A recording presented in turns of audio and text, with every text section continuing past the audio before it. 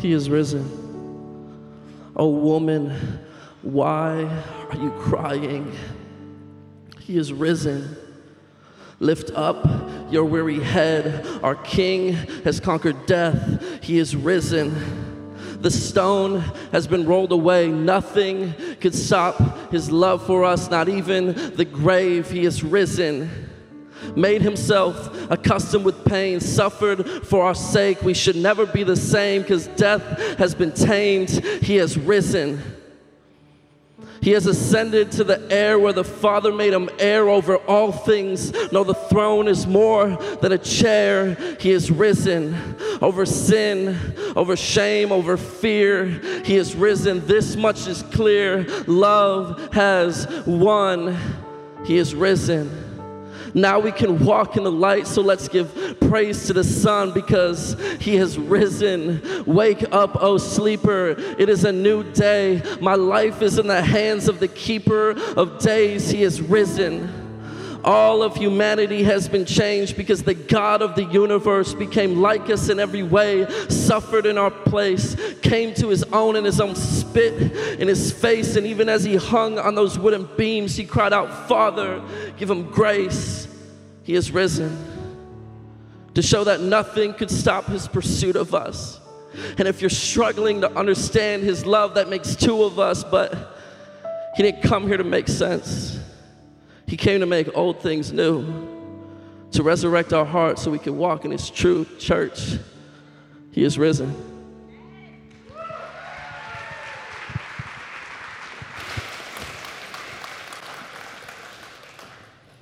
If you haven't picked up a tone of celebration yet this morning, I don't know how to help you.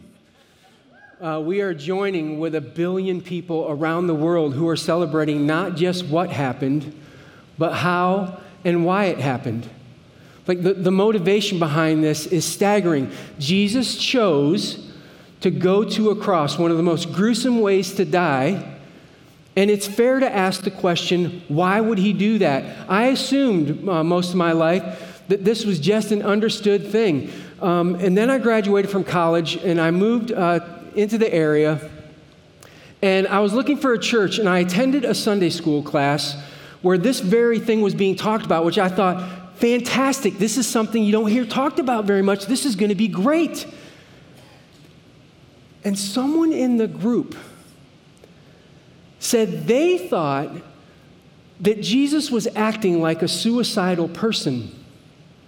Now, I'm a visitor in their little class, and I thought, I'll let the locals handle this, right? They should be able to deal with this pretty quickly. But it didn't take long until all of the people in that classroom were saying, yeah, Jesus didn't seem to be right. He seemed to have kind of a suicidal mindset, and that's what he was kind of moving through his life with. Now, I know I'm a visitor, but I decided it was time to offer an alternative view. And I offered an alternative idea into the class, and they all started arguing with me. Like they started pushing back. I'm 21. I have not yet developed a chill it mode, right? So I didn't chill, and I pushed back vigorously, and it was quite I couldn't believe what I was hearing. Now listen, you can't argue that Jesus didn't know where his life was headed. You can't even argue that he didn't take meaningful steps in that direction.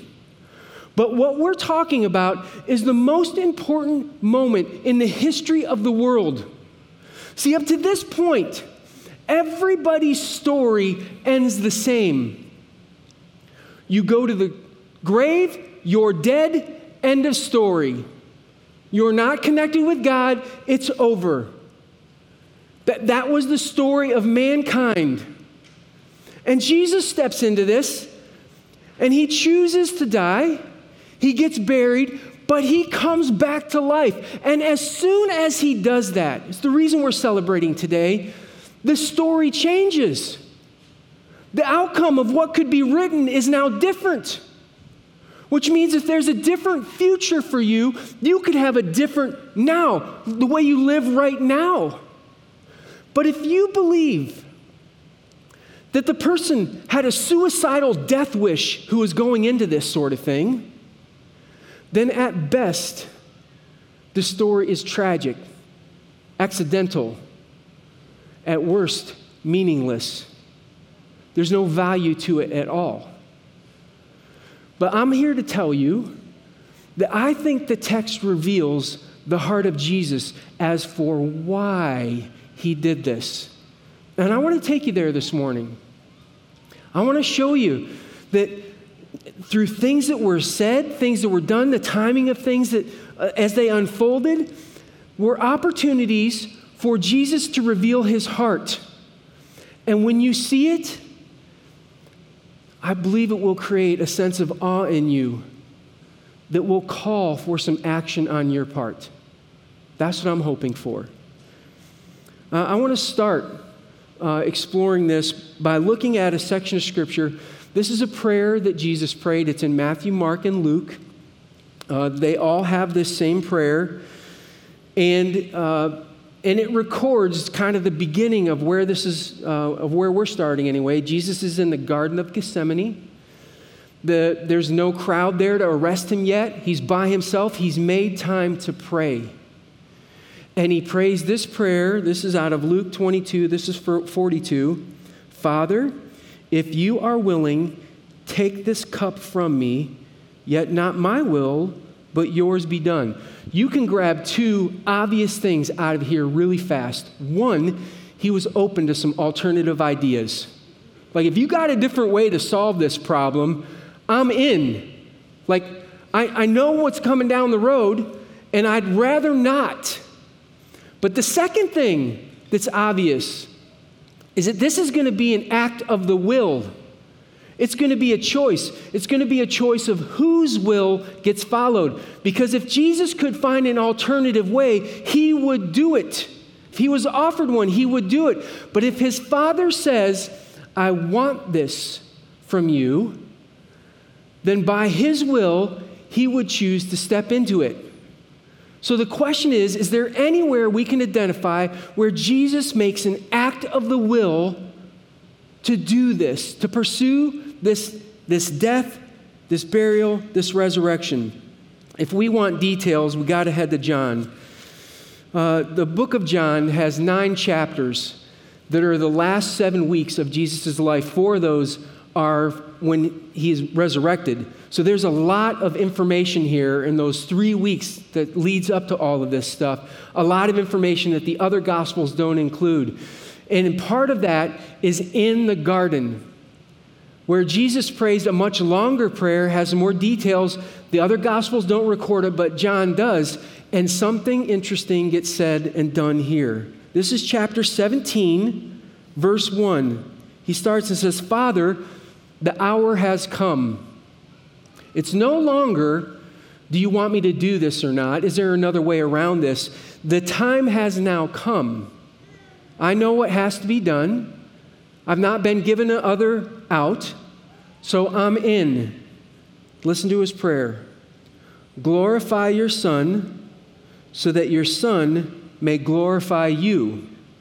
Now, to understand this, you have to add the second verse. The second verse in this, he says, For you granted him authority over all people, that he might give eternal life to all those you have given him. Jesus, realizing that the Father has asked him to do this, asked for one thing. Will you glorify me? For what purpose? So that he could be puffed up? So that he could look good? No. So that I could give glory to you. And if you track the verse there, the glory that comes to the Father is done by him giving eternal life to every other person who wants it. Like, if you want it, I'm going to offer it. I'm going to die so that it's an offering out to you. And right here, this is the plan. I know that I've got to die. I know I've got to be buried because resurrection's coming. Even in his early prayers, he understands that the outcome of salvation for mankind is at stake. He knows it.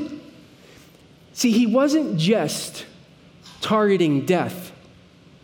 The whole process was on his mind. And the outcome was serious. He knows it from the start. He knows what he's doing, and he knows why he's doing it. He knows how high the stakes are. And the only question is, how will he respond? Will he try to exercise his will, or will he follow the will of the Father and reveal that anywhere? Well, things really pick up steam in John chapter 18. The mob shows up. Judas is there. Pharisees are there. You got some officials with a temple. You've got some soldiers. You got a pretty big group. And look what happens. Look what happens. I love this. This is verse 4 of chapter 18. Jesus, knowing all that was going to happen, went out. He did not wait for them to search him. He went to them. He went right up to them. You don't have to look for me. You don't have to search for me. I'm not hiding in some cave. Let's do this. And he asked them, who is it that you want? Now they answer in verse 5, Jesus of Nazareth, they replied. Jesus responds back, I am he. And Judas the traitor was standing there with him. So he's just being as direct as he can with them. What happens next is kind of odd. I want to read it to you. This is verse 6. When Jesus said, I am he, they drew back and fell to the ground. Ah! Now, it does not record that there's yelling. I guarantee you there was. There was yelling. Now, you have to ask yourself, why is that in there? I mean, it's almost anime-ish, where you see like an anime character speak with such ferocious volume that it bowls people over. Except this is ancient Israel. That's weird. Like, what's up with the clown town and the overdramatic? You know, like, what's happening here? I think that Jesus didn't just think this was happening. He knew it would and wanted it to. Now, we got to get this right. What I just read in verse 5 and 6 is not actually what Jesus said. That has been translated for us into English, and it's been smoothed over to make sure that we understand it. The problem is they weren't speaking to English people. They were speaking to religious Jews when he said this. And every early manuscript agrees that he said the same thing. And this is what he actually said. I am. That was his answer. I am. Now, if you understand some Jewish history, you know this is a problem. Back in Exodus chapter 3, Moses is being recruited by God. Come on, Team God, let's go get Israel out of Egypt. Let's do this. And Moses is just dragging his feet all over all kinds of things, got all kinds of excuses. This is one of the discussions that he has. In verse 13 of chapter 3, it says, suppose I go to the Israelites and say to them, the God of your fathers has sent me to you, and they ask me, what is his name? Then what shall I tell them? I'm asking for a friend, right? That's kind of what he's saying. I'm asking for a friend. I want to know. That people worshiped all kinds of gods in the ancient world. He's just trying to figure out which one you are. The answer God gives is very different. Verse 14, God said to Moses, I am who I am. I don't have a name. I have character. I have values. What you see me do, what you hear me say, what you witness from me is who I am. There's no division. There's no separation. I am who I am. It was because of this answer that a Jewish person would never say, I am, because it's how God identified himself. And yet, Jesus just did. In their culture, this was something that was worthy of death, which is kind of interesting because back in the garden, Jesus has a problem. It's clear that the Father has asked him to move forward with his plan, that he's going to die. But how do you justify killing somebody who's perfect? What are you going to dig up? You're not. In fact, the best that you could do is to make something up, which is what they did at first. They made up some stuff. But do you remember how Pilate responded to that? I find no fault with this guy. Like, I can't find anything wrong. Of course you can't. He's perfect. He's got a problem. See, even in the ancient world, the fact that they didn't like him or even hated him was not enough of a reason to kill somebody. So Jesus provides them with the motivation that they needed to get the job done by saying, I am. By the way, what he said was true. He was God. He could say that all he wanted to. But their eyes were so blind to understand this that as soon as they heard it, they became obsessed with finding some way to kill this guy. Not just made up charges. You know how far these guys would go? This was a group of people who hated Rome, but if you carefully read in the text, they will claim to bow their knee to Caesar for the privilege of being able to see Jesus killed. He was providing them some sort of motivation. And I'll tell you what, it worked. After they fell back, after they screamed, after they're like, they can't believe he said this, they order his arrest and things really fly off the handle then. Because that's when Peter's like, yeah, revolution. He pulls out a sword and starts swinging it around, knocks off a guy's ear. Like it's about to get crazy. And then Jesus does this. Verse 11 of 18. Jesus commanded Peter, put your sword away. Shall I not drink the cup the Father has given me? This is clear as it can be. Listen, Pete, I have amped these guys up. I got them where I want them. They're actually going to follow through on this. And I need them to because I don't just need to die. I need to go to the grave. And I don't just need to go to the grave. I need to be resurrected. And I've got to do this for the sake of the glory of my Father and for your sake. And if you stop this right now, you are getting in the way of mankind receiving salvation. I want you to stop. I'm in. This, as I read it, as I put all of these things together, this is not the mindset and the actions of a suicidal person. This is the mindset of a person who's on a mission. Have you ever been on a mission where you're like, I am going to do this, and you set off and nothing to the left or to the right distracts you. You power through, you go, you're going to do it. You're focused, you're determined. Unfortunately, I think I get that way over things that don't matter as much, is what I've discovered. So I've told you I get that way with shopping. Like, I hate it. Like, they're trying to offer you things you don't need or want, and they're trying to convince you that you do. So I like to go in with a list. I get it. I leave as fast as I can. And I've discovered that this has infected, like, my whole experience of this. It starts in the parking lot. Like, I'll pull in, and in 5 seconds, I'm out of the car because I want to get in, get the stuff, and get out. But I shop with somebody who likes to go on an excursion, right?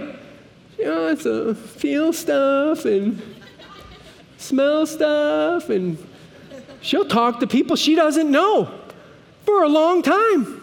Like, well, here's the thing. We're back in the parking lot, right?